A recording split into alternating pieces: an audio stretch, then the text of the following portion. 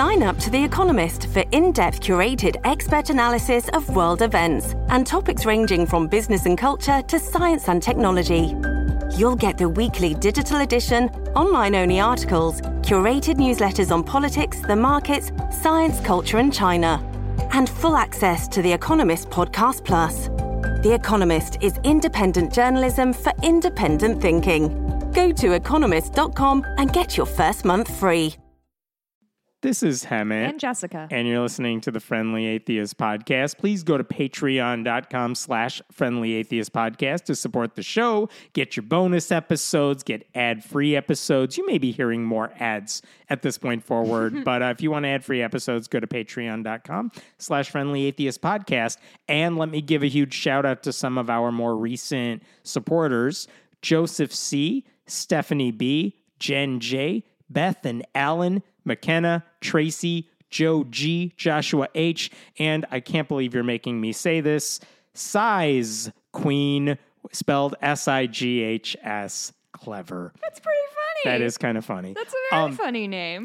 And you should have been honored to say that. I'm deeply honored. Deeply. Top tier play on words. And then just a quick note, personal note, that I am writing a bunch of my articles at this point on Substack. And so if anyone's interested in those, I'm not putting a paywall up, but it is at friendlyatheist.substack.com. That link is in the show notes. And I know for those of you who have followed anything I do over the past couple of years, for a while I've been writing for the site Only Sky, and they still exist, and they still have awesome people there, and they're still working. But it was kind of like I'm not making enough, and I need to just kind of do my own thing at this point. Yeah. And so we're all on good terms, and I hope I can go back there at some point. But that's why I've made the switch for now, at least, and I hope it's working so far. So we'll see. Well, cool. Congrats. Thanks. There's so many. We'll talk about my percentage of monetization of the Substack Done. Shortly. Done. Because we've been off for 2 weeks. Yeah, man. There's so much to talk about. Hemant has been frantically writing for 37 minutes. I figured we would start with the drama at Saddleback Church. This is Rick Warren's church. And even if you don't follow the evangelical world, you probably have heard of Rick Warren. This is a guy who started and ended up leading one of the largest mega churches in the country for many, many years. He wrote the book, The Purpose-Driven Life, which became a crazy bestseller. And crossed religious boundaries, too. Yes, it was mainstream is the word I was looking for. Importantly, crossed religious boundaries, even though it's a Christian book. He was tapped to give an invocation at Barack Obama's inauguration, which pissed off a lot of progressives who voted for Barack Obama because Rick Warren doesn't support same-sex marriage and all that stuff because he's an evangelical. But the reason they're in the news this week is first of all, Rick Warren announced a couple years ago he's going to retire, and he already picked his successor. All this has happened. It's fine, whatever. Very royal. But he was there for 40 years. Picked his successor. I mean, Jesus whatever. Christ. It's a big company. You do that sort of thing. The reason they're in the news this week is because the Southern Baptist Convention, of which they are a part of, kicked them out. What? He has not retired yet. He has retired. Oh, he has retired. Yes. He has some position there, some formal emeritus kind of. He has a title there, but he's not the dude in the pulpit. He has a new guy, which we'll talk about in a second. But the Southern Baptist Convention kicked Saddleback Church out of their convention. Okay. Why did they do it? I'm going to take a swing and say that whoever's replacing Rick Warren is slightly more progressive and said something that was slightly over the line. You would be wrong about that. Really? The guy who God damn it, that was hopeful thinking, wasn't it? You're not far. But the guy who took over his spot, his name is Andy Wood. And Andy ran some other congregation somewhere. He got tapped to now lead Saddleback. Andy Wood is openly transphobic. He has promoted guys like Mark Driscoll, who is spiritually, emotionally abusive. And he was oblivious to the fact that was happening. Like, fucking idiots. And there were allegations that Andy Wood himself was an abusive leader at his old church. Saddleback said, like, we investigated it, and there is, I'm quoting here, there is no systemic or pattern of abuse under Andy's leadership, nor was there an individual that we felt was abused. Oh, well, put that to bed. So anyway, good work, everybody. Andy Wood has another mystery solved. plenty of issues on his end. So they are not kicking out Saddleback because Andy Wood is too progressive for him. They do not give a shit about anybody. And Can you imagine? And this is like the quote unquote good church. Oh, okay, so why did the Southern Baptist Convention kick out Saddleback? Oh, yeah, I forgot. That's we were doing a little fun. Okay.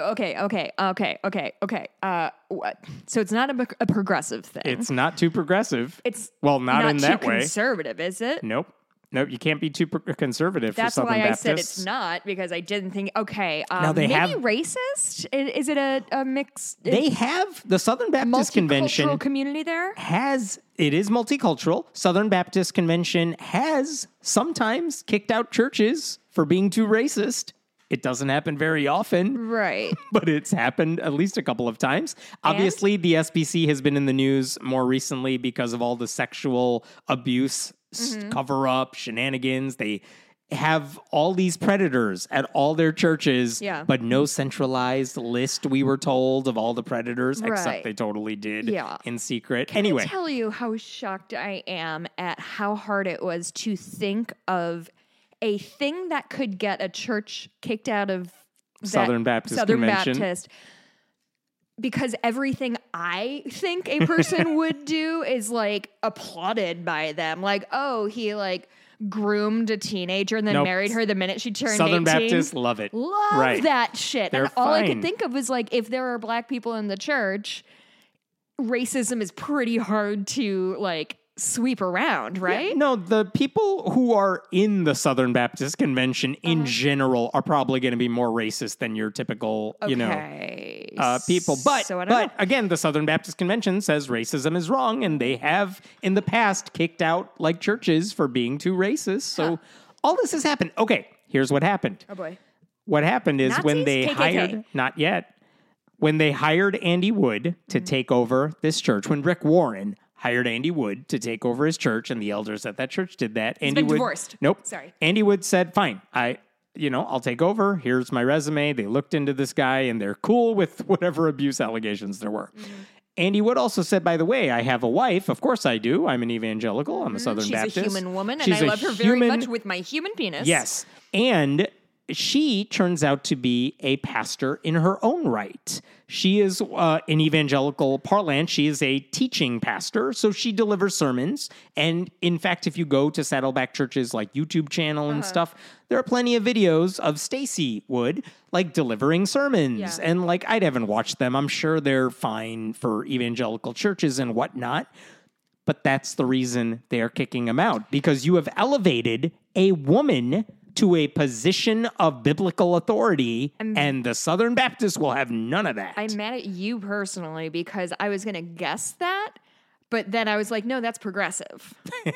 That part is apparently too progressive for them. So I think history will look back on this conversation and vindicate me. Fair enough. Here's what they said. The executive committee of the Southern Baptist Convention said Saddleback, quote, has a faith and practice that does not closely identify with the convention's adopted statement of faith, as demonstrated by the church having a female teaching pastor functioning in the office of pastor. How dare you call a woman a pastor? By the way, a couple of years ago, to his credit, Rick Warren ordained 3 female pastors in church. But so brave. But here's the of thing. That billionaire.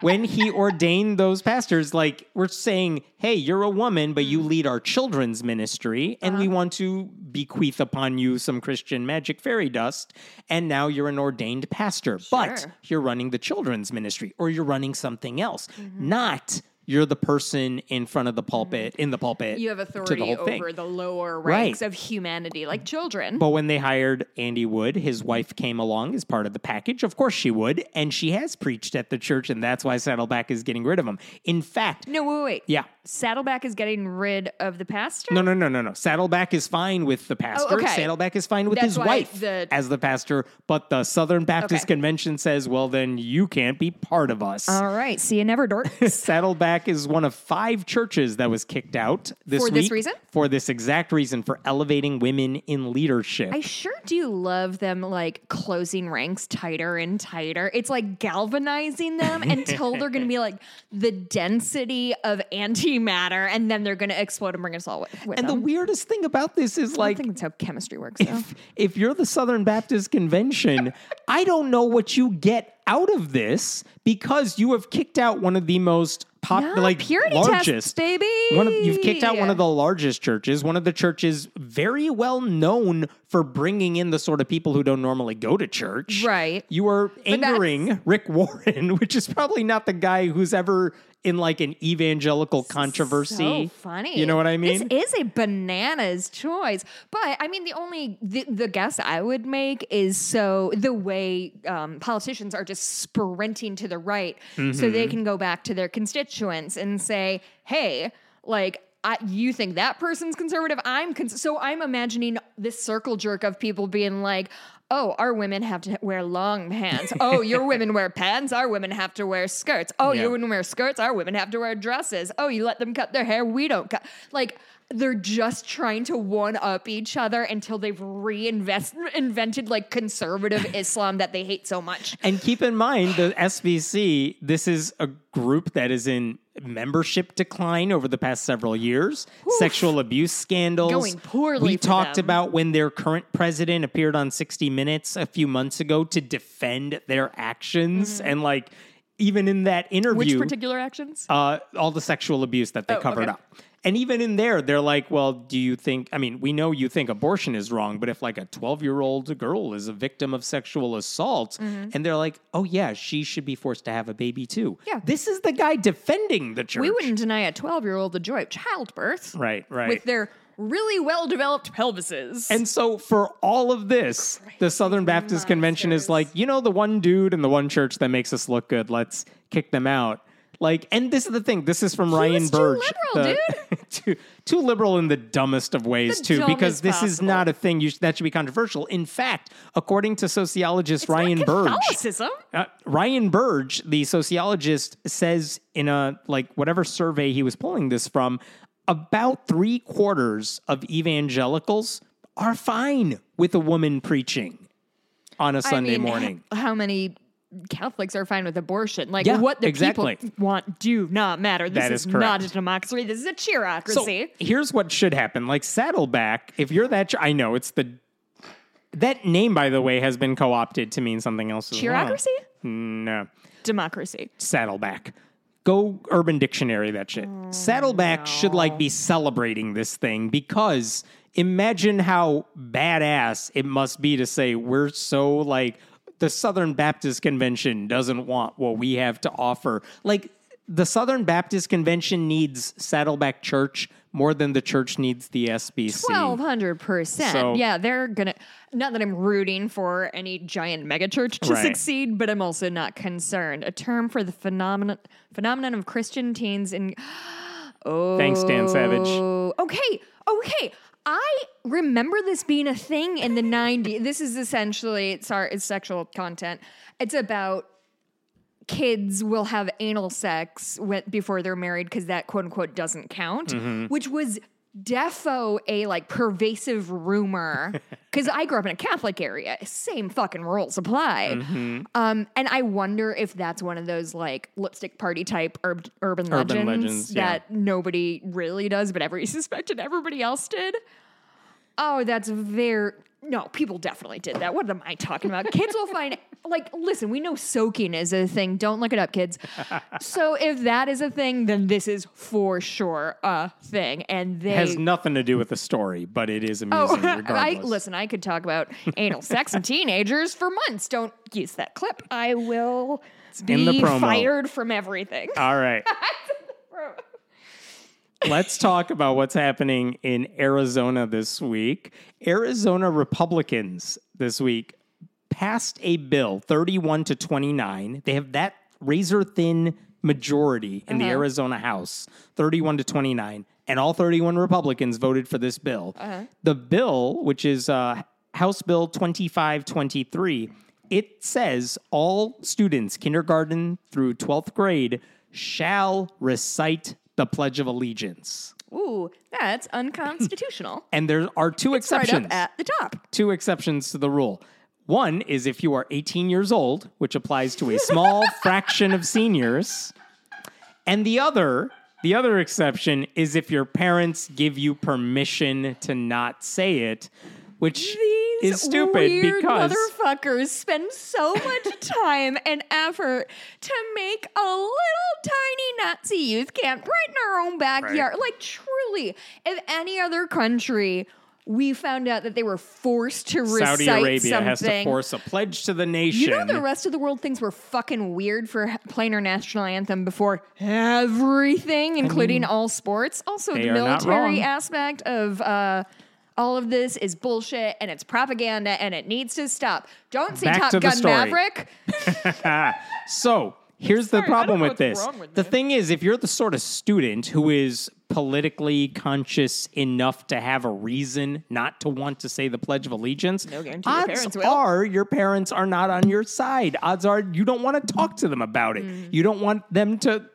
You don't want to get a permission slip from them, and so.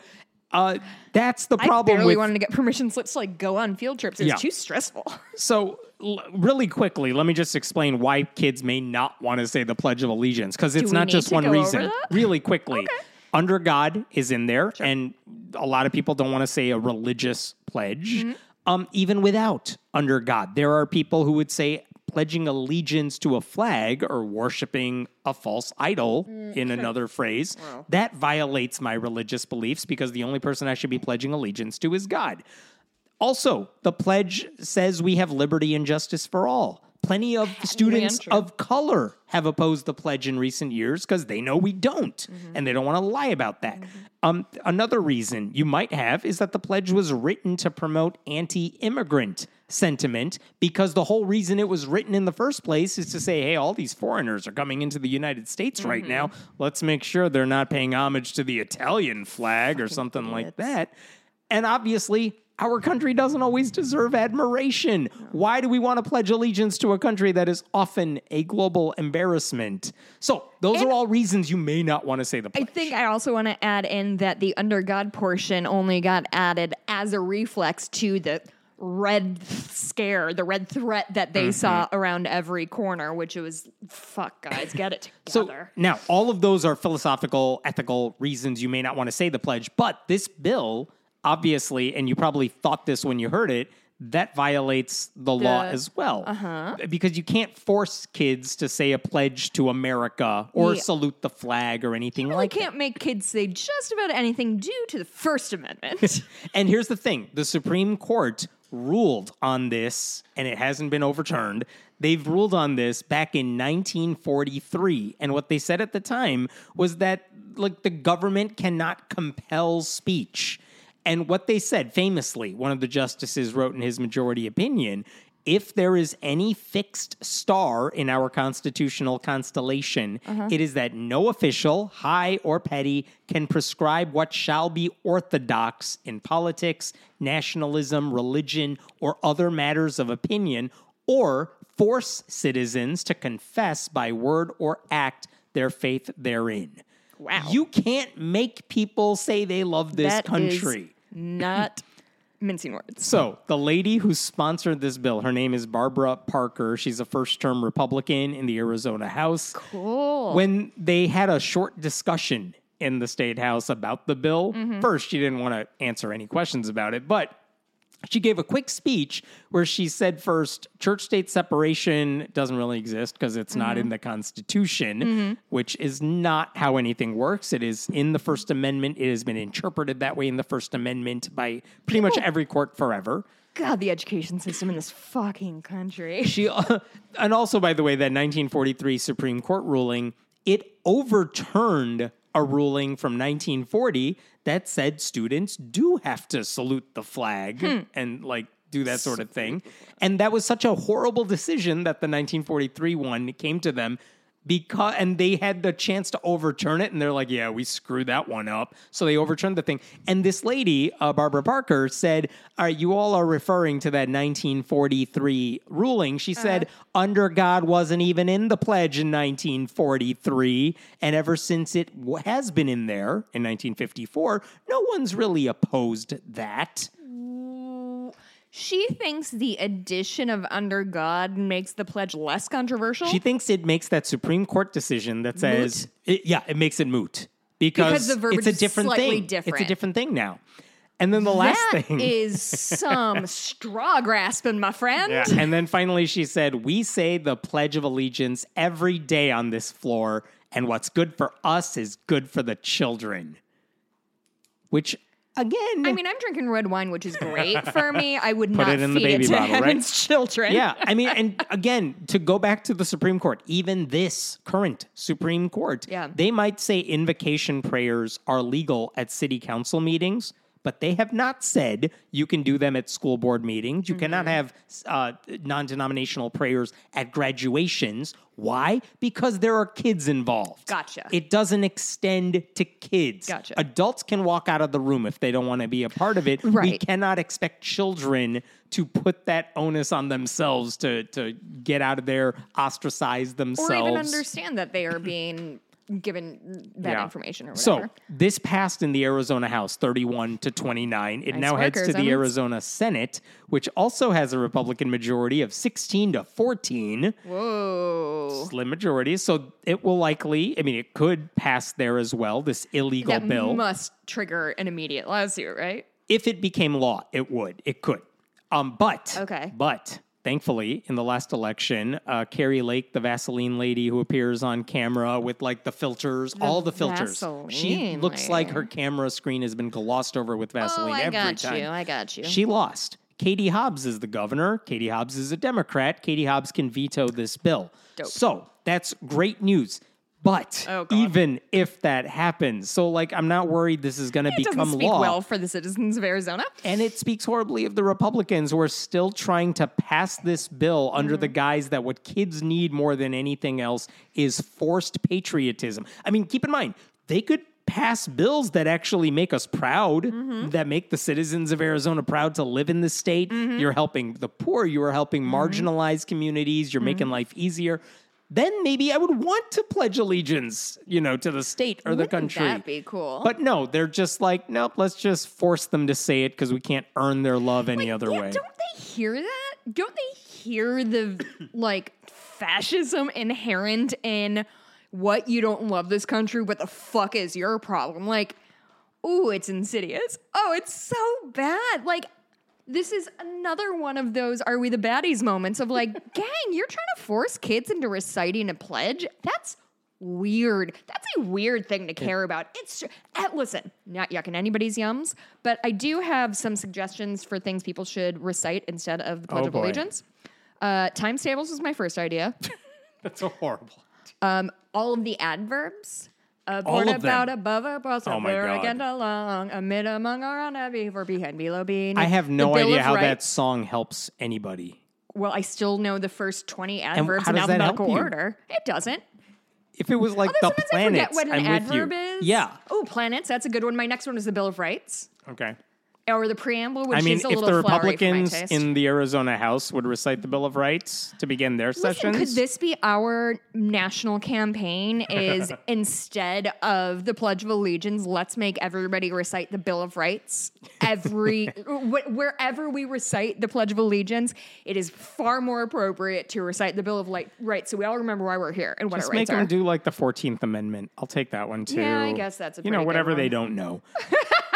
Our new one every day. Are you drawing out of a hat? Okay, this is getting away from from reality. Emmett, please. Last weekend, I had my in-laws over, and we needed to make dinner in a crunch. Instead of ordering out, we did something even easier thanks to ButcherBox. We were able to grab just what we needed, and exactly how much we needed from the freezer. After that, everything else was a breeze. You too can skip the grocery store knowing you have the food you trust and the food you chose in your freezer.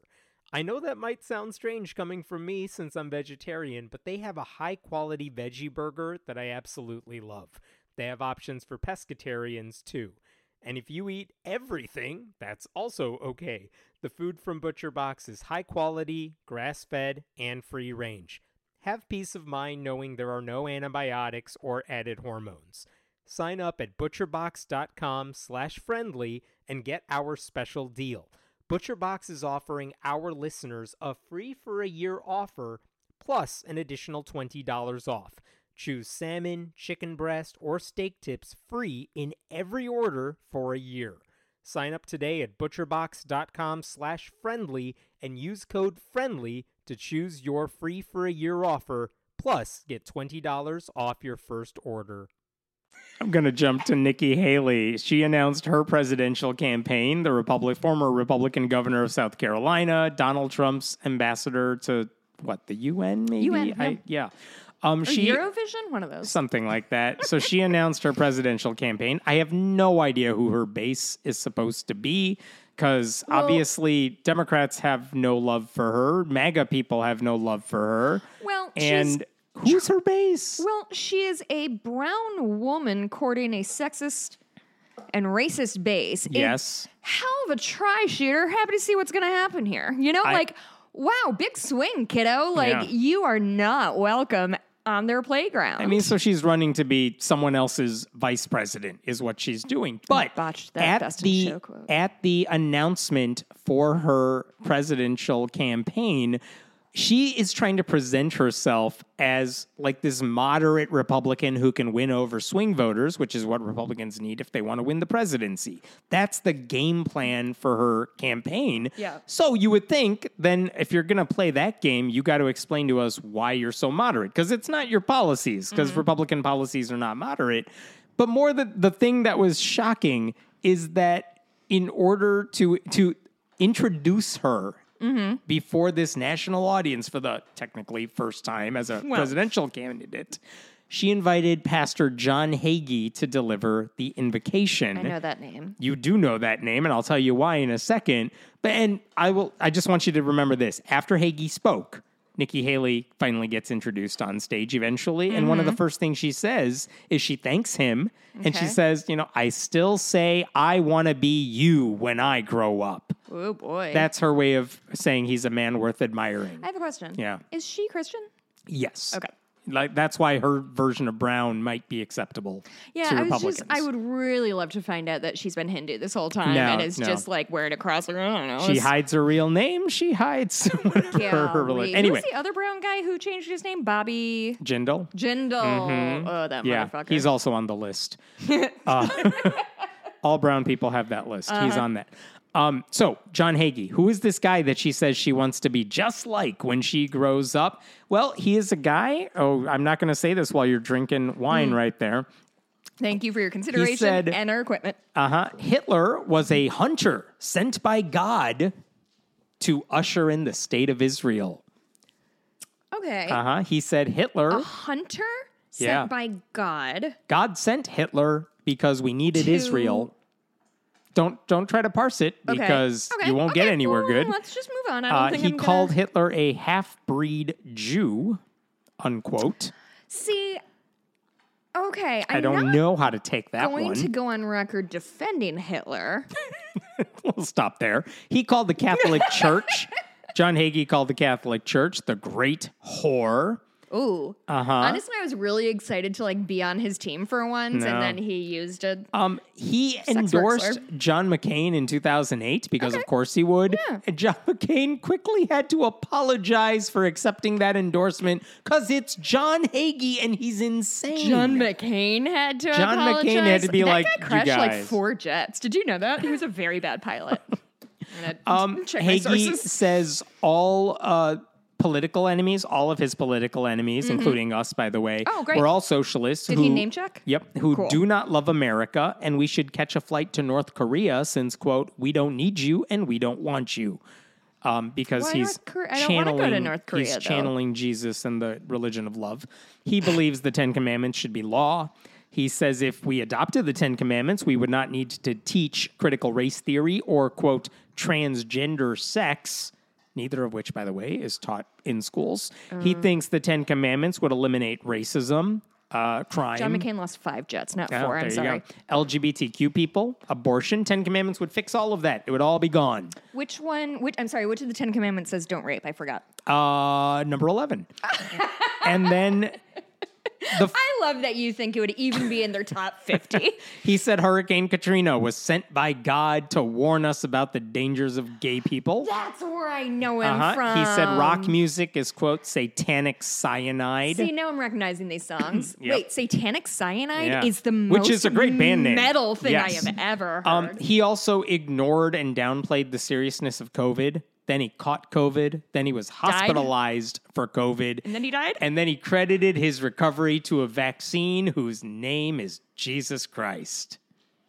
I don't think Jesus would. I just want to go on record. Do not inject red wine into your veins, folks. I'm not done yet. The blood of Jesus will not heal you. He says atheists should leave the country if we don't like Christmas. We did that already. Nope, that's a different one. Oh, okay. He says we won't be missed. He says America's embrace of secular humanism has turned the country into a pagan society, and that atheism That one I agree with. Yes, Listen, we're too I'm pagan. on board.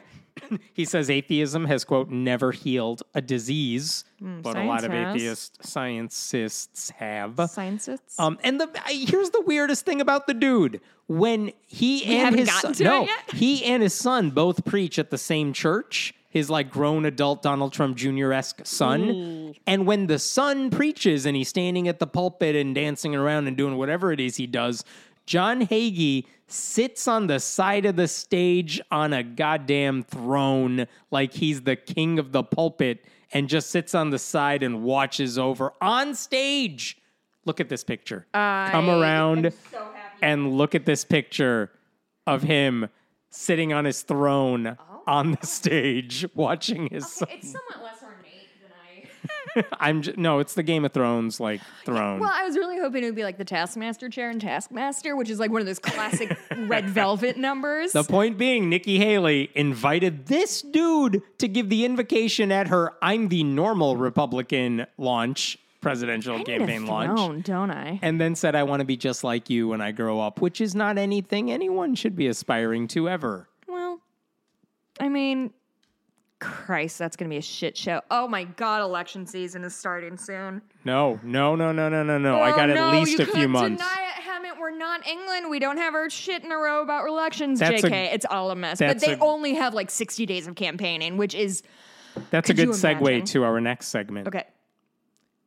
So, there is a podcast that is new this week about J.K. Rowling. And guess who is the narrator host of this podcast? J.K. Rowling. No. Jim Dale. Megan Phelps Roper is the person who's doing the podcast. As in Phelps? Yeah. So, and this is the part that kind of troubles me. So, the backstory here, Megan Phelps Roper, if Phelps rings a bell, it's because Fred Phelps, Westboro Baptist Church. Megan was a member of Westboro Baptist Church for pretty much her entire life. She's holding up the signs. Left, right? She did leave. She was holding up the signs for a long time. She was kind of their social media person. She's the one that's tweeting out horrible things for a long time. And then famously, like maybe I'm making this up, but like 10 years ago, maybe, like she started talking to some of the people that she was trolling. And like a couple of the there's people. Your first problem. I know, this is what happens on Twitter, right?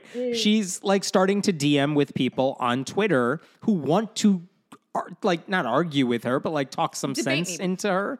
And in the course of talking to people, this was covered in a New Yorker article years ago, she realized a lot of the stuff she believed was wrong. Wow. And this started her on this journey of maybe I don't want to be a part of this church anymore. And she eventually escaped. Not that they were holding her hostage, but she eventually left that church, which also meant leaving her family in a lot of ways. It's very much. It's leaving a cult. She wrote a memoir about leaving the Westboro Baptist Church, too. And like for a long time, that's kind of the version of her. I've talked to her a few times here and there. I've met her a couple of times. Like, fine. Like, I'm good for her. What a journey that must have been. And like she left this hate group and now she's kind of seen the light. That's always an inspirational story. Love to hear it. And then now we've gone like a couple of years have passed since I've kind of been in touch with her and stuff.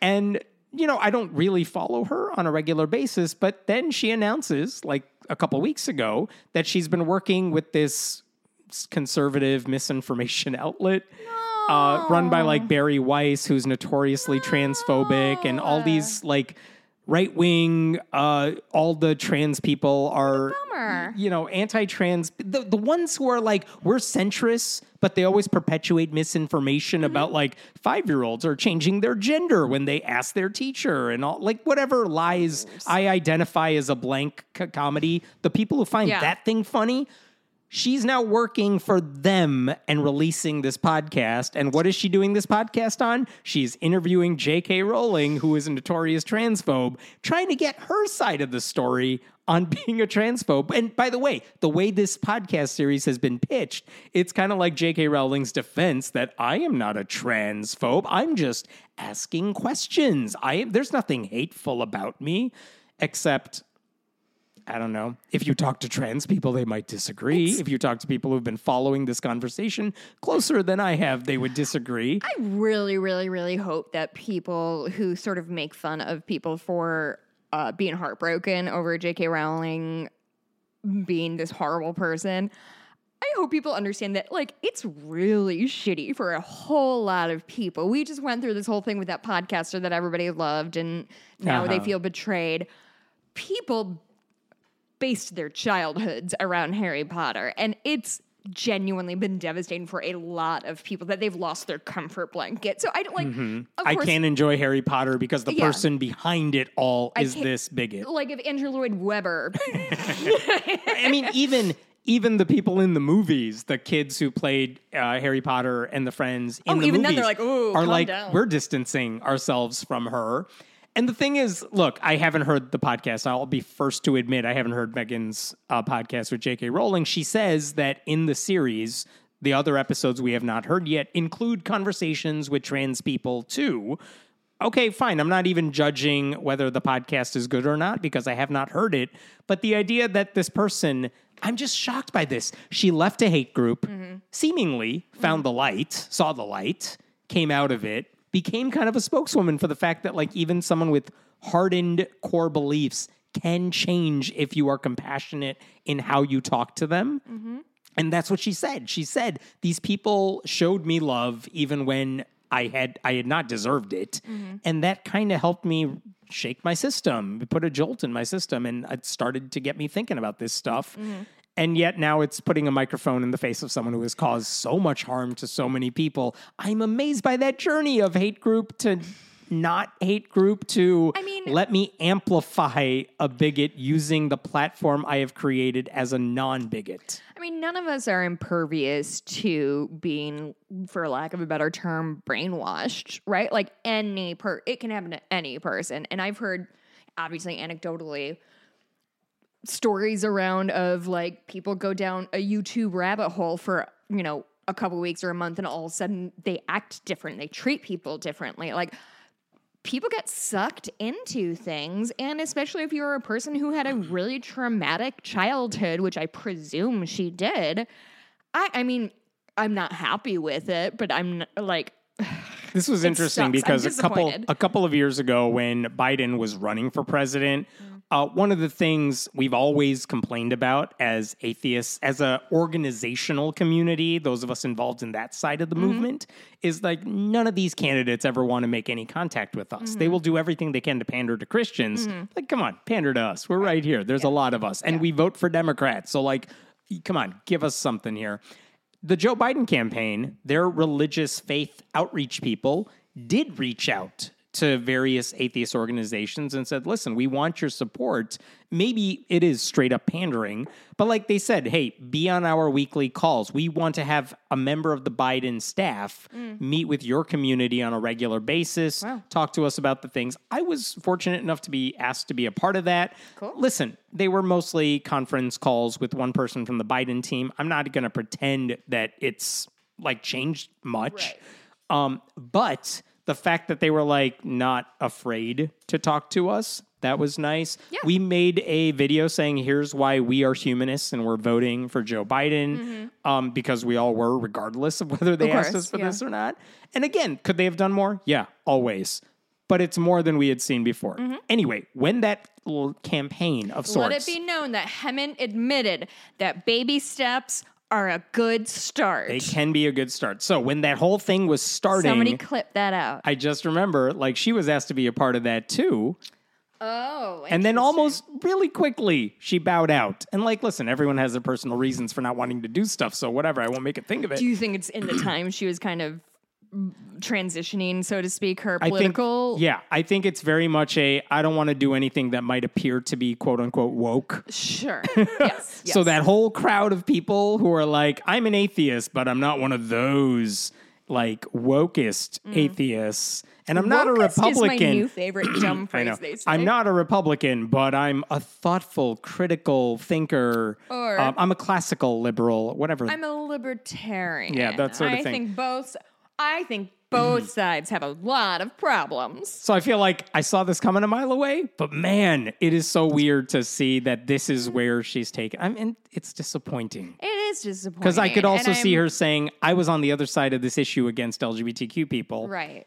And I'm also against it now. You could so make that case. You could be not a spokesperson. No one's voting really for you. Boomeranged around, hasn't she? You could be a voice of reason and say, I used to be where she's at now, and I'm not there anymore, and here's how I changed. And instead, she's like, let me amplify this very sensible bigotry you are selling to people and using your platform and billions of dollars to amplify. Like, J.K. Rowling doesn't need your help to amplify anything. Like, who is asking for her opinion? Who cares what J.K. Rowling thinks about trans people? J.K. Rowling does. It's just exhausting. And I'm really, really sorry if this sucks for trans people, that this is getting fucking dredged up all over. I mean, not that it ever was buried, but this fucking blows is all I'm trying to say. I figured I would give you... You want some good news?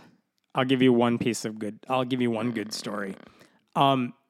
During a floor debate this week in Nebraska, the Nebraska unicameral legislature... somebody sent this to me. I've watched it already. You can't make me happy.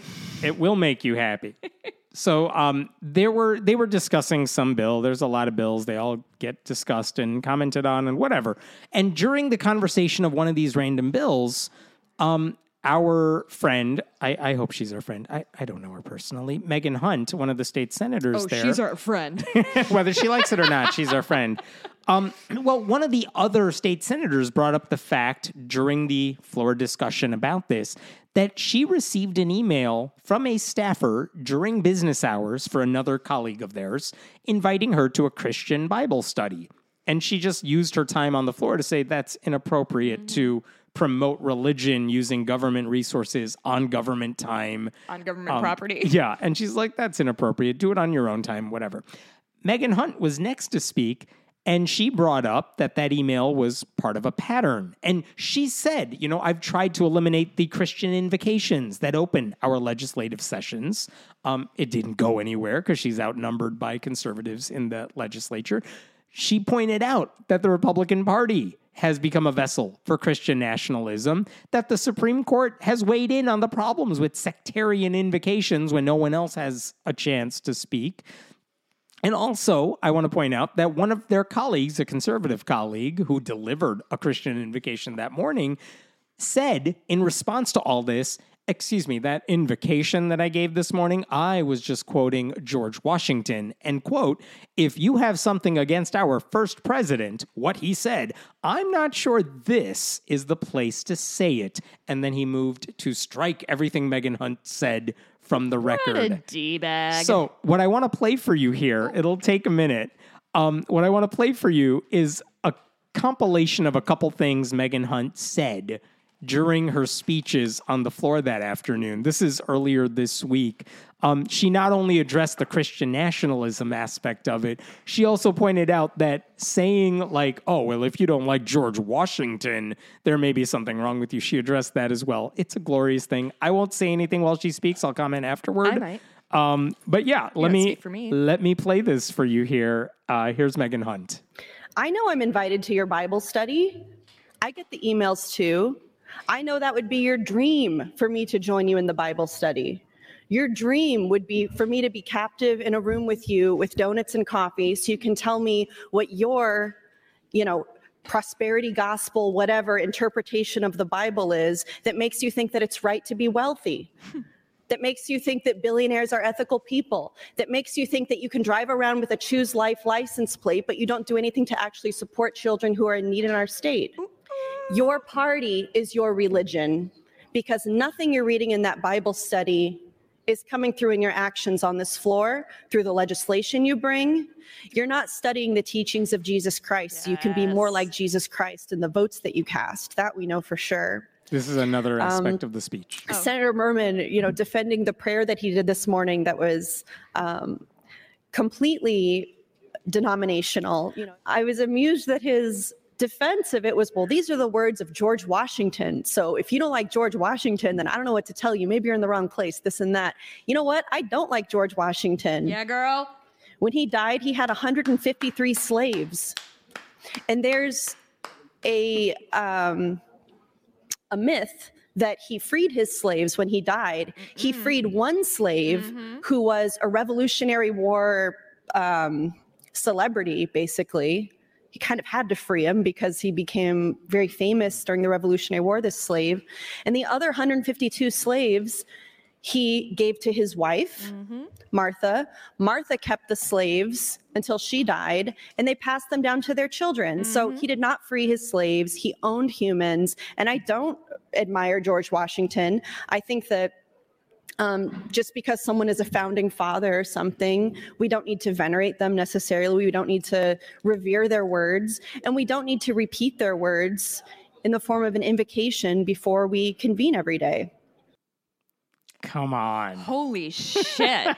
That second part was, wow. I will say a couple of the things she said about George Washington, I think were slightly wrong there. But in general, like the specifics, she got somewhat wrong. Yeah. But in general, she is right. George Washington owned slaves. He did not get rid of those slaves in his lifetime for whatever the reasons were. Yep.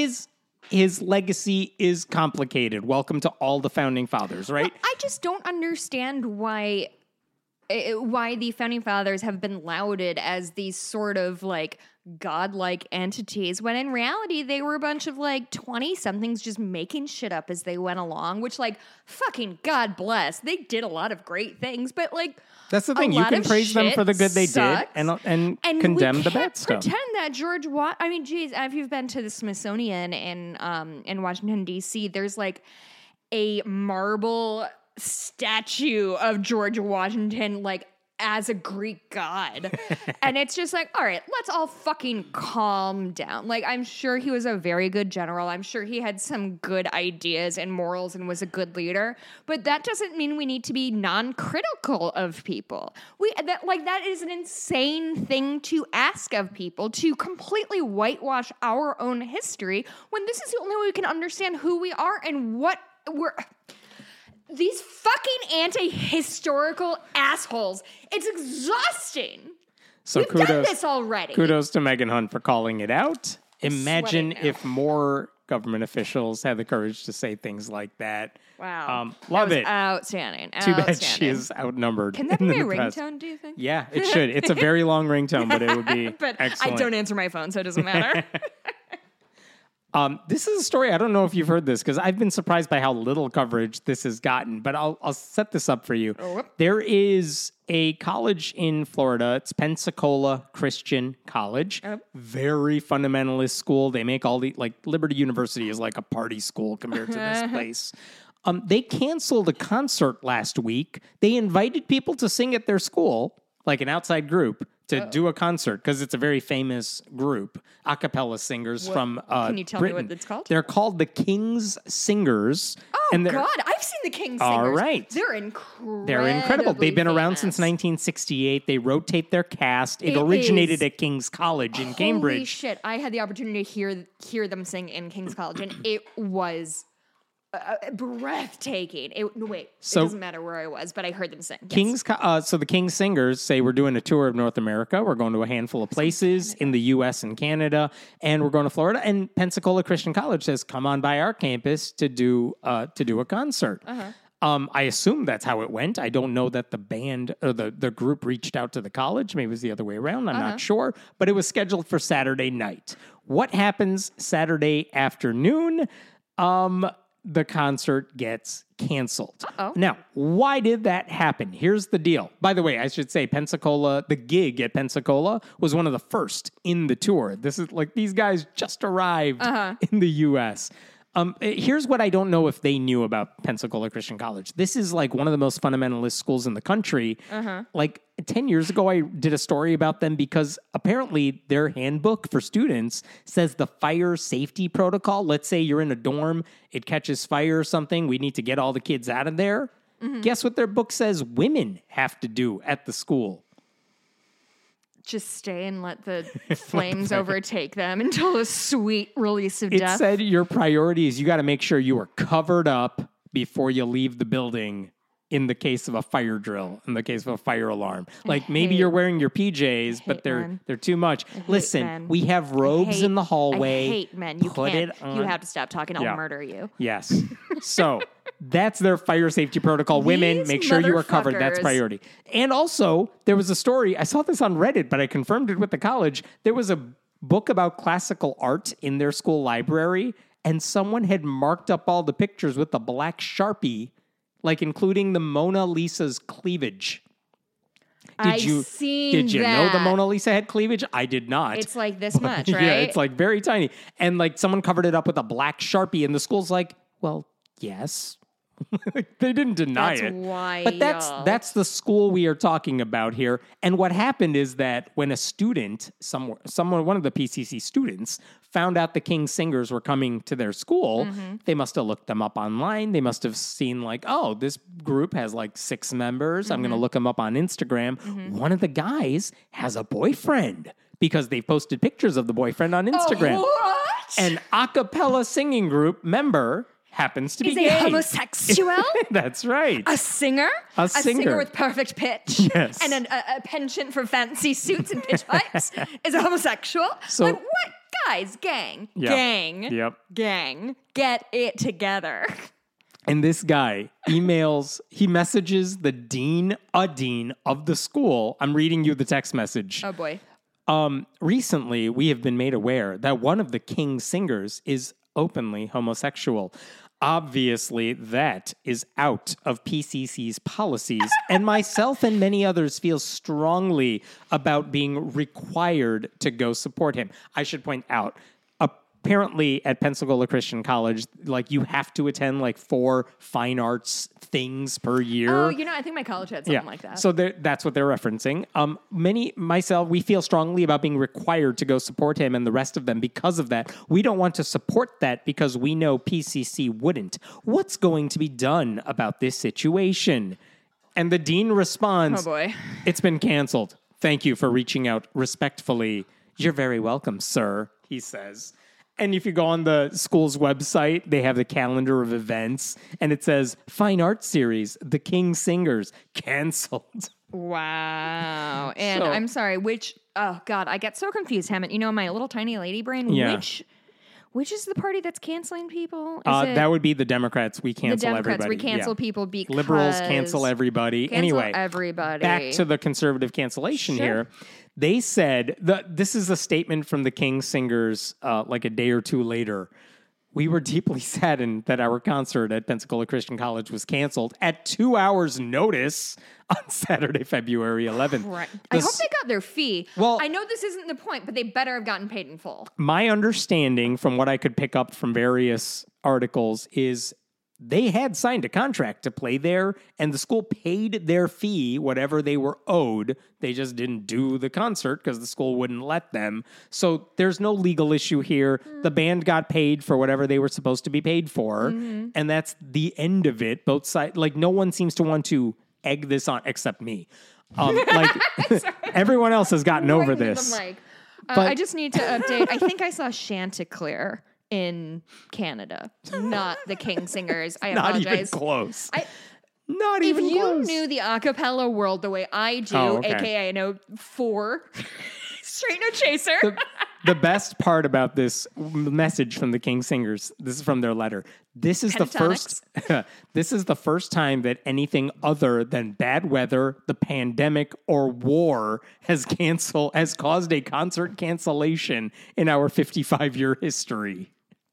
Well, I mean, you know as well as I do that once a gay person goes on a stage, where no gay person has trod before. On a stage, On a you stage? say? Yes. Next thing you're going to tell me there are gay people on Broadway. I mean, what are we this is like when actors are homophobic. I'm like, have you met anybody who has done anything for you in the creative universe? Because I am telling you. How do you host fine arts events and stay clear of all the gays?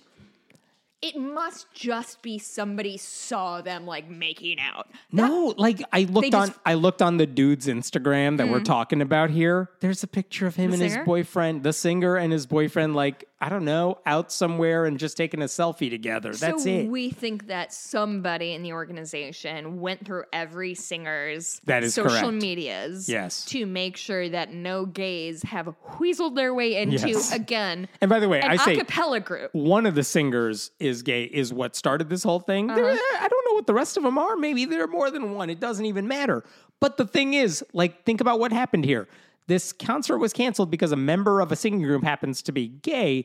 They were not singing about homosexuality. You don't know that, Hammett. And they were not mad because this guy was, I don't know, in a same-sex marriage. He's not, by the way.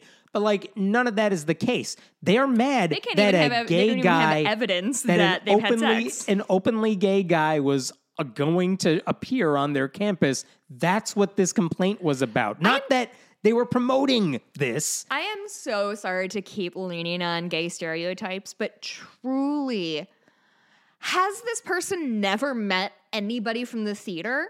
Your guess is good. By the way, astounding. The tattletale who told the dean about this, Snitch. We call him the snitches. snitch, runs an Instagram page with like right-wing memes that are intended to poke fun at the school. Attack helicopter. Yeah, I identify as. Yeah.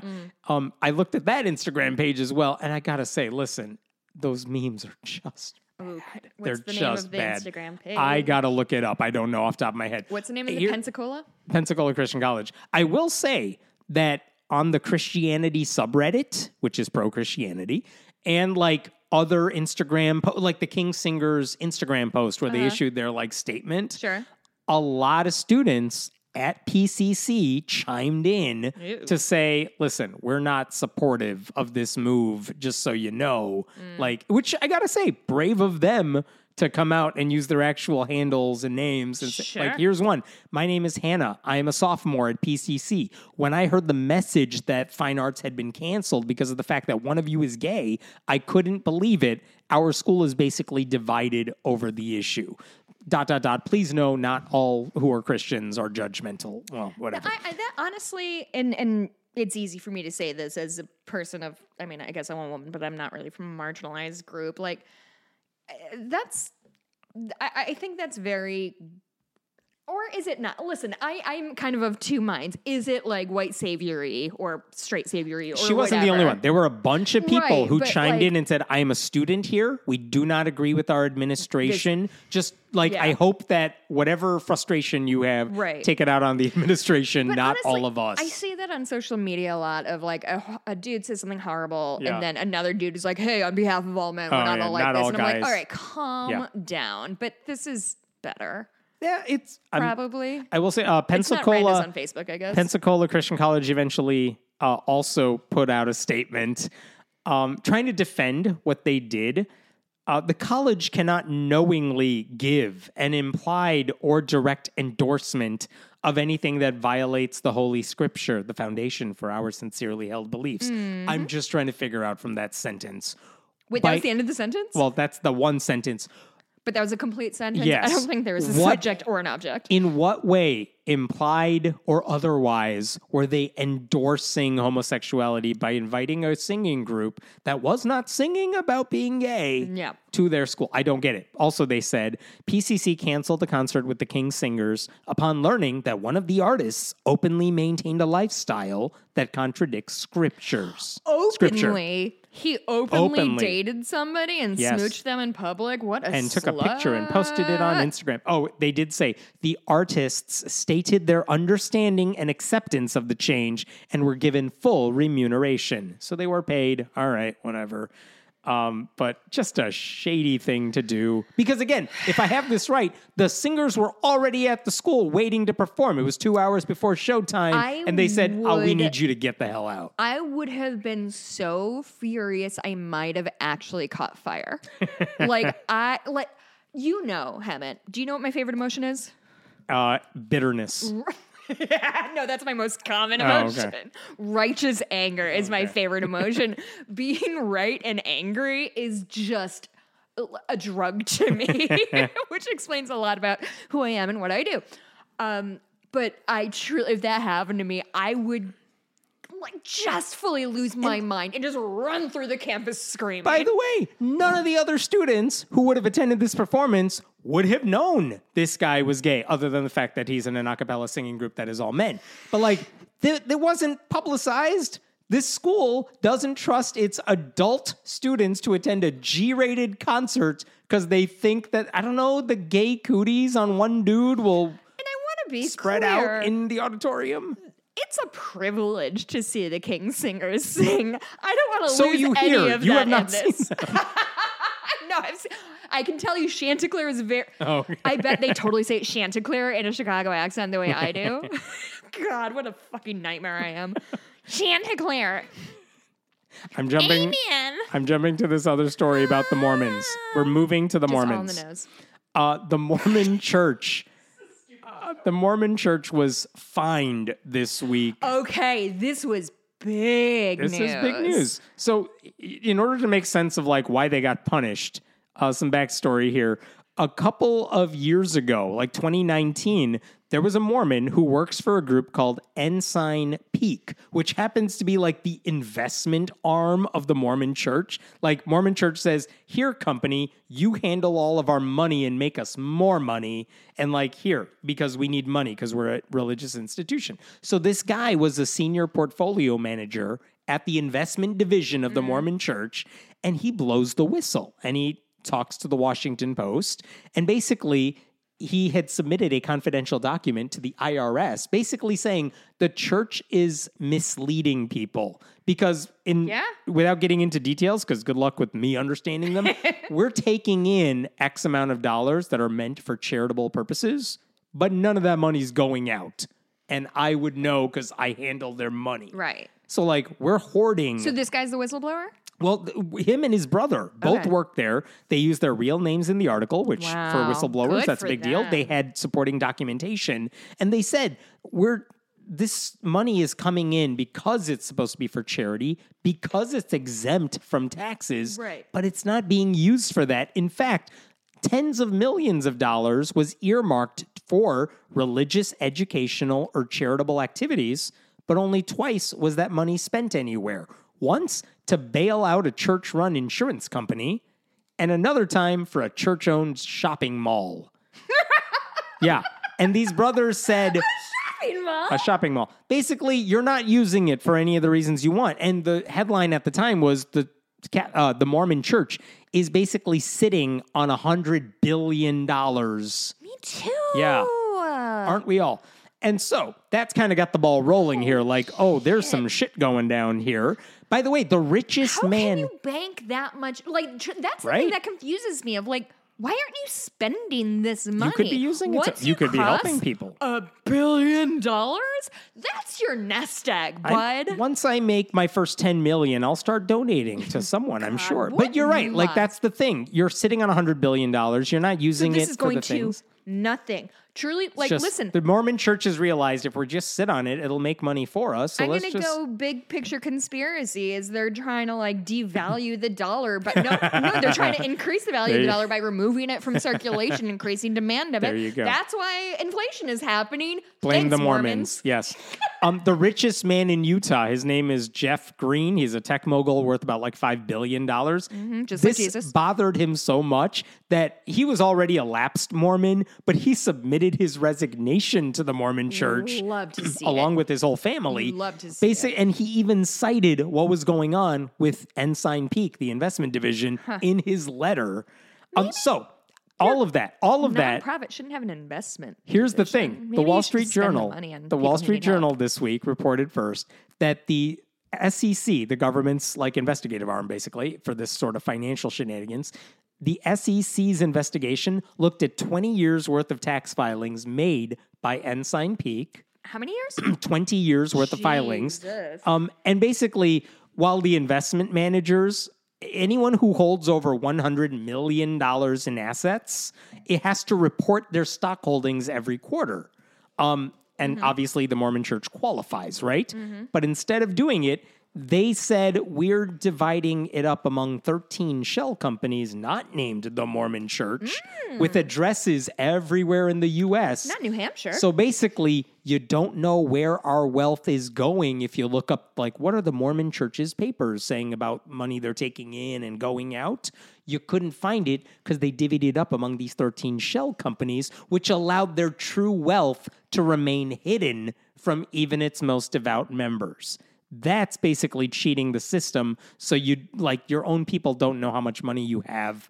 Even your investors, the Mormons themselves, don't know how much money you have and where it's going. I talk about, I guess, the eyes open versus eyes closed thing about preachers and things like that. Is that a term you're familiar with? Say that again. Eyes open versus eyes closed. Yeah. So essentially it's, is this hate preacher saying whatever he is saying just to like rile people up and get attention and get money and power and control over people, which is power? Or do they genuinely believe in what they're saying? And that doesn't apply just to hate preachers, of course, cult leaders and so forth. And for me, the Mormon Church is a big one of like, is the president eyes open or eyes closed? And maybe that was a really naive question for me to ask. I'll answer that one for you. According to the Mormon leadership, this is a statement released by the Mormon Church. The church's senior leadership received and relied upon legal counsel when it approved the use of the external companies to make the filings. Basically saying our lawyers told us shell companies are fine. The church's senior leadership never prepared or filed the specific reports at issue, saying, well, our church leaders didn't file the IRS paperwork. Our lawyers did. We didn't know they were shell companies, even though we all knew they were shell companies. There's no, like, CFO who has to present all of their earnings. Like, I understand these gentlemen want to pretend that they're not business boys, but they have $100 billion. Boys. Yeah, they have $100 billion. They should understand this paperwork. But none of them wants to admit they have anything to do with this. How can you find? Well, they're all denying it. But how could you look at your leadership? If you go to patreon.com/friendlyatheist podcast, it does not have $100 billion. I watched that shit like a hawk. If you have $100 billion and all of you are saying, listen, I don't know how money works, leave that to someone else. I never looked at money. Do you know who's the only person in the world who actually looks at how many donors we have? Who? John Blumke, my father. Every time I see him. So, lost a couple, huh? Like, all right, John, fucking calm down. Sorry, we have to talk about J.K. Rowling this week. But here's the downside to all of this. So the SEC does this investigation. What happens when they realize this is some fraudulent shit going on here? Yeah. Well, they don't have the power to do that much, unfortunately. So here's what they did. What are we doing, SEC? Yeah, I know. They did what they could within their means, which is not much. So here's what's happening. They have to pay Ensign Peak, the investment division, has to pay a $4 million penalty. I'm sorry, wait for it. I'm going to do some. I beat you to the punch. I got the numbers for you. A $4 million penalty for the investment division, and the church itself has to pay a $1 million penalty. $1 million? saying. So if Ensign Peak managed $32 billion in assets, even though they say there are other billions in other places, and they now, them and the church, have to pay $5 million, that is about 1/100th of 1%. Okay. Is what they have to pay. It's nothing. It's literally nothing. It's not even you can't even feel the slap on the wrist. It's a change out of your pocket. Yes. If we still had change in our which pockets. they will be taking because all they do is hoard money. And by the way, the church said the $5 million penalty will be covered by investment returns and not tithe money. You don't fucking say, dog. Yeah, we know. According to the Salt Lake Tribune, the latest SEC filing valued Ensign Peak's public fund at $44.4 billion, meaning they're just making more money anyway, so the little penalty won't hit them at all. So I want to kind of take a step back or walk back rather, what I said earlier of like, okay, so the leaders said they didn't know. So that's not going to give me a Actually, their crisis statement of said, faith. with the announcement of the order that we agreed to the settlement, the matter is closed. Oh, boy. Said the Mormon Church. Best case scenario. Best case scenario is I am a regular Mormon and I have access to the information that my church is worth $10 billion, right? Oh, Like 100. 100 billion? No. I'm talking like my church, my personal. I'm talking like audience facing, customer facing. Yeah. How much? If I'm a Mormon, Yeah. how much do I think the church writ large has? Like, I'm just wondering if they're like, oh yeah, they have a couple million stocked up for emergencies, Right. And if they found out they have whatever the public facing number is, 80 billion or whatever, Right. like, would they think twice about tithing? This is my question, because the penalty doesn't hurt the church. The only thing that could hurt the church at all is membership people reduction. realizing that I'm never giving money to the Mormon church again Right. because they're not using it. They don't need it. They're hoarding it. Yeah. They're lying about it. Which is, guys, you're like, this is why we need to stop treating churches differently than any other nonprofit because they hire the same people nonprofits hire to maximize their tax benefits. That's how the fucking game works. I hate it, but that's the reality that we're living in right now. And so if I think the idea of like, oh, we don't tax churches is in fucking Robin Hood when like the church was just like a little stone one-room house and everybody came in and like, you know, Psalms for the poor or whatever. And it's just like, that's not what it is anymore. These are multi-billion-dollar corporations that are making people extraordinarily wealthy and doing virtually no good. So what the fuck are we doing? Yeah. By the way, I didn't know this. Topping Ensign Peak's list of public holdings, like what does the Mormon Church invest in? They have stakes worth more than $1 billion in Apple, $1 billion in Microsoft, more than $1 billion in two types of shares in Alphabet, which oversees Google. So that's what the Mormon Church is investing in tech companies. listen, what can we expect from a church that was founded either by a scam artist or on the back of gold? Like, either way, they were set up to fail, and I am sorry. The one thing that this is needs to happening. happen, I hope, is Mormons walk away from this place, I mean, or at least they're stop doing giving them everything money. They can. They're doing everything they can to drive people Yeah. out. That's what's Oh. blowing my mind. Everybody knows church attendance is down across the nation consistently, and they're like, you know what we should do? Exclude people. That'll get the numbers up. I said the whistleblowers used their names and went to the Washington Post about it, but before their names were brought to light, the documents were first published by the website Mormon Leaks back in 2018. Cool to have a religion that needs to be leaked. Right. Neat work, everybody. Right. Let's talk about this interesting story involving We're the not even halfway through the satanic. things you wrote down. I know, there's Everybody's so much. so mad because we're going to miss like 8 topics because I can't shut my I stupid know. gob. It's all good. Interesting story involving the satanic panic of the 1980s. I love the satanic panic of the 1980s. It's one of my favorite topics. So it turned out back in the 80s, a guy named Melvin Quinney, he and his wife were going through a divorce in 1990. She was super religious, I guess. And because it was not apparently an amicable divorce, she accused the then 43-year-old Quinney of leading a satanic cult that murdered people. Oh, that's specific. No evidence of that. But his kids were taken into custody at the time, and his 10-year-old son at the time said to Child Protective Services that his dad sexually abused him. I'm reading from an article here. After weeks of coercion from therapists, their mother, and other adults, John and his sister developed, quote, memories of abuse and occult rituals. John came to believe that their father was the leader of a satanic cult that had committed murder and sexually abused him and his sister as part of satanic rituals. So that happened. They locked this guy away in like 1991, maybe.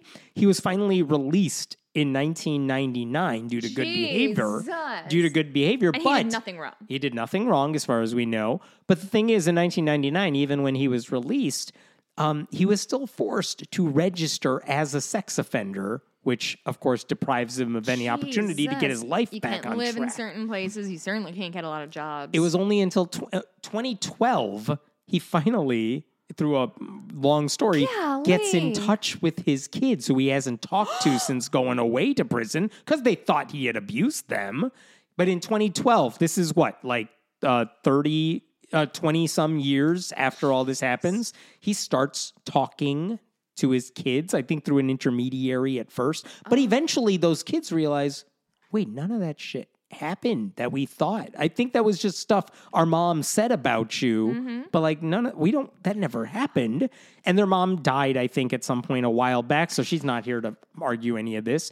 But with the help of the Innocence Project of Texas, they've been trying to overturn not just the conviction because he's out of prison, like it's take away the sex offender registry thing. He never did anything wrong. We need the record to show that he never did anything wrong. I think he's owed financial compensation. Maybe financial compensation. I don't know about that end of it.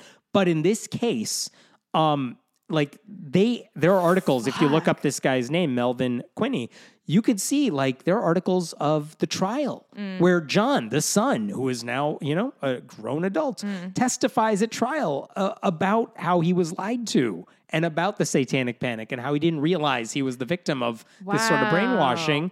And he said, even if after his father was convicted, John said his mother still said a cult was after them. He said at trial, like, our whole life revolved around, quote, a satanic cult was after us. Oh, sounds like she definitely had some untreated medical issues, which I bet if she wasn't a hardcore Christian, she might have gotten And the psychologist said the son never really had a good narrative of when this occurred, the abuse, because it never did, or how it abused. Like, they should not have allowed this to happen. But here's the happy news, I guess happy. A while back, a district court judge suggested an exoneration to the Texas Court of Criminal Appeals. Oh, it's Texas. It's Texas. Oh, boy. But this past week, that writ was granted. Yay. It vacated the conviction. He no longer has to register as a sex offender because he never was one. I think the one thing that, and by the way, there was a picture of him with his kids, like they seem to be better. But the thing that's upsetting is there's no plan to punish. I mean, the wife is gone now, but like there's no ex-wife. There's no plan to punish any of the still living Christians whose initial lies led to all of this. And how do you get back 20, 30 years of your life at this point? You can't. If you are curious about this guy's story, at least before this week, there is a podcast called American Panic that did a whole season about this guy's story. And it's not the only story of people getting caught up in the satanic panic. There, a couple years ago, another couple, Dan and Fran Keller, they were exonerated after spending more than 2 decades in prison because they ran a daycare and they were accused of doing things to kids. They eventually received about like $3.5 million in compensation for the 20 plus years they spent behind bars. Nearly enough. If people are interested in this topic, I'd really recommend checking out. Have you ever heard the documentary Capturing the Freedmans? That sounds vaguely familiar. It's basically about a family that got accused of molesting children during the Satanic Panic. And the thing that you have to understand about children and memories and authority and all that is like our memory is very malleable and very fallible. And kids especially, no offense, kids, cover your ears, you're fucking idiots. And they can convince themselves of just about anything. And so when you're saying, I think something happened to you, and you just keep pushing them until they tell. This is all classic bad interrogation technique of like, they're eventually going to say something because our desire as humans is to please the person of authority. So eventually they're going to, and then if you keep remembering something over and over, it feels real. Anybody who's been completely wrong about something that they would have bet their life that they were right about, like, it's memory's fallible, and this shit is insanity, and it needs to, I cannot believe we're still dealing with the repercussions of it. It's tragic. It's also one of my favorite topics to study. I'm so sorry, I'm a monster. One last story for you here. Okay. This one should be short, but I got a bunch of people sending me. Like me. I know a bunch of people sent me this story. The headline in the BBC says Mozambique pastor dies attempting 40-day Jesus fast. Apparently, he said Jesus fasted for 40 days. I'm going to fast for 40 days. This is another urban legend that we've heard time and time again. Well, this is why I think people wanted to send it along. Like, this is pretty messed up, right? Christianity is bad because this guy tried to imitate something Jesus did, and now he's dead. And the story that was stated here, by the way, I saw it in Yahoo News, which reprinted an article from another place. I saw it in the Daily Beast. But basically, did you find a primary source? We'll talk about that. The story here was this guy, Francisco Baraja, the founder of the Santa Trinidad Evangelical Church in Mozambique, he was fasting for 40 days, 40 nights, no food, no drink. He was taken to the hospital after 25 days, we were told. No, he didn't. And then died due to organ failure. He was only 39 years old. That's the story everyone was spreading. And here's the thing. If that sounds dubious, and it should, let's talk about why you're like all your alarm bells should be going off. Because I'm a critical thinker and I don't just believe everything comes out of your that dumb mouth. Here's a couple of the things. Nearly every article cites the same BBC report. And anytime any articles like about a subject cite the same. Media literacy? If anything cites one source with very little firsthand reporting, and BBC is notorious for reprinting everything out of BBC Africa, which every time you see a story, journalistic standards are not. Yeah, journalistic standards are not very high. And so I've seen stories of like this pastor got eaten by a crocodile during a baptism. It's like, where did it come from? Was it BBC Africa? The answer is yes. So that's one thing. Every article about this story cited the same BBC article, which is that dubious. problematic because of how much, like, is there a lack of journalistic coverage in Africa? So we shouldn't be dubious about everything that comes out of there because people are doing the best they can, or people are using that vacuum to. Maybe both. I'm not saying this like someone purposely lied, but I'm like, hey, a friend tells me a story. Someone's lying. But I'm not even saying it's a hoax. I'm saying we need better evidence, and I haven't seen it yet. Yeah. Other things, there are no photos or videos of the fasting. If you're a church leader and you're saying, I'm going on a 40-day fast in order to show... That's a social media campaign. That has to be, because why else would you be doing it if not to show, hey, if Jesus did it, I have faith in Jesus, therefore I can do it, and I'm going to document the process for you. Devil's advocate, if they were being truly Christ-like, they would not have advertised But being Christ-like... You don't fast for 40 days just for the sake of doing it. You do it to show that my faith allows me to do anything. So this is the sort of to yourself is enough. Right. It's about this isn't a personal thing. This is I'm doing this to show you should have faith. Yeah. But there's no evidence they documented any of the fasting, which seems weird.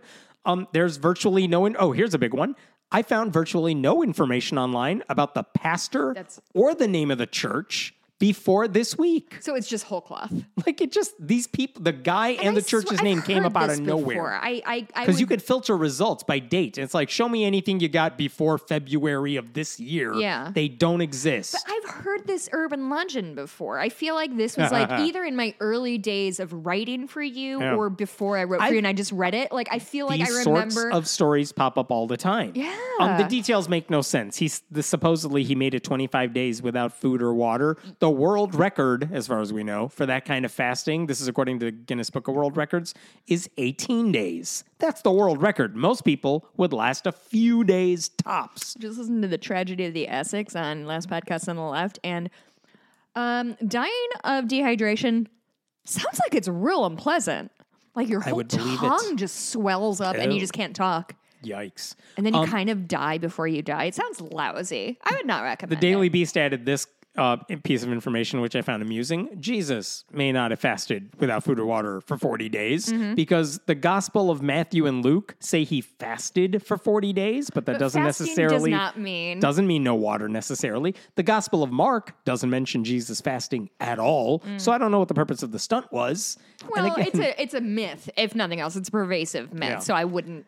The fact that it's not biblically backed does not deter me from believing it's true because people aren't, again, not known for their critical thinking skills. And again, stories like this appear all the time. They are never true. All the ones about an African preacher did something miraculous or didn't, and it failed.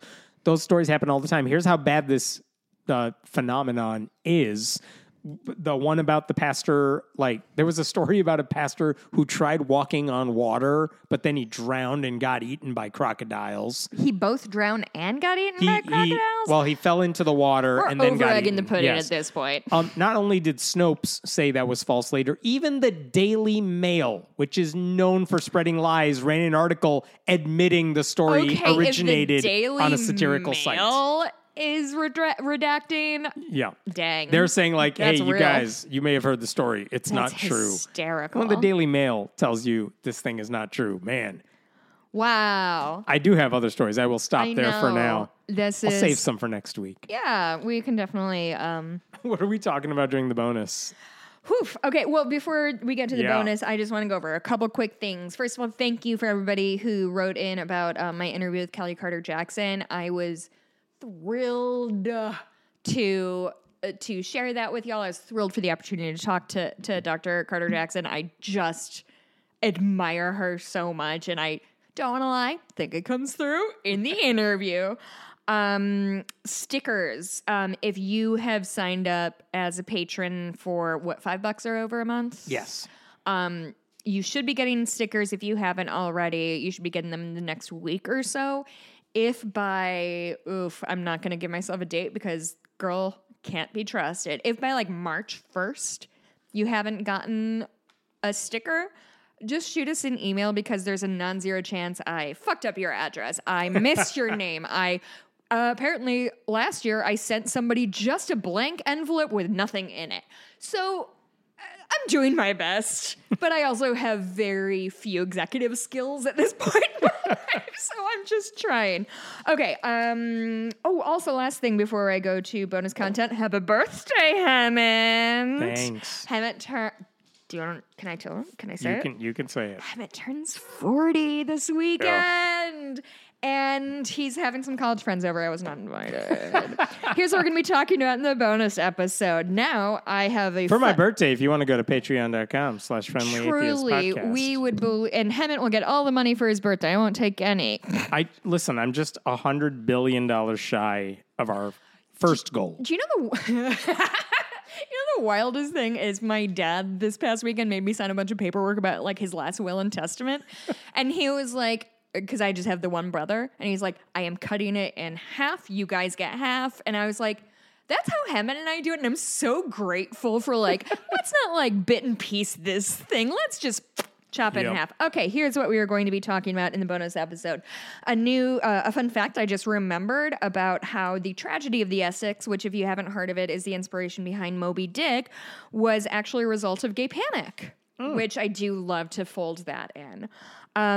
Today, I was up in northern Illinois, and we are hopefully, fingers crossed, purchasing 2 horses who I'm obsessed. And they're both amazing. This one horse, Scotty, I really want to talk to you about. You're not going to get it or care, but I'm just excited about him. It was like riding him was such a privilege, and we're going to own him. And Christ, how lucky.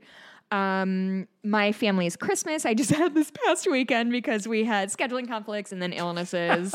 Truly, and we would have just stopped it except for my brother and I slam dunked our parents' Christmas presents. Okay. And so I was like, no, we're having a fucking Christmas so we can watch you. Don Jr.'s quote hands. I would love to talk about that a little bit. And I think that's all on my list. I don't even know what I have to talk about because I've been in a daze for 2 weeks. Yeah, just my coaching season is over, and now I'm back to normal. Did you say 2 weeks or 3 months? 3 months. But it's done now. This is my favorite time of the year because it's the time of the year when we can plan stuff and do stuff as a podcast because Hammond is annoyingly busy with his other job. I hate it.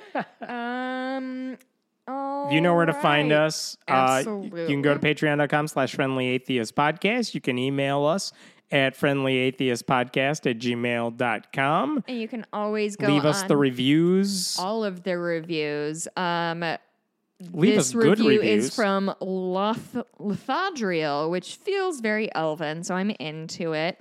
So here's the thing with Apple reviews is the title always gets cut off and there's no way to see the rest of it. And Jessica is a blank. And it's like, ooh, I wonder how you're going to finish that sentence. Jessica's the best. And Shoal, ... 5 stars. We need more female voices in the atheist community. I love Jessica's snark humor and her obvious passion for these topics. I suppose the other guy is okay too. I am here for this trend of people like dunking on him for no specific reason other than I got dunked on so much. I really like the sense of cosmic justice in our listenership. And I'm fine. All right. We'll see you in the bonus episode. All right, everybody. We'll see you next week. Bye.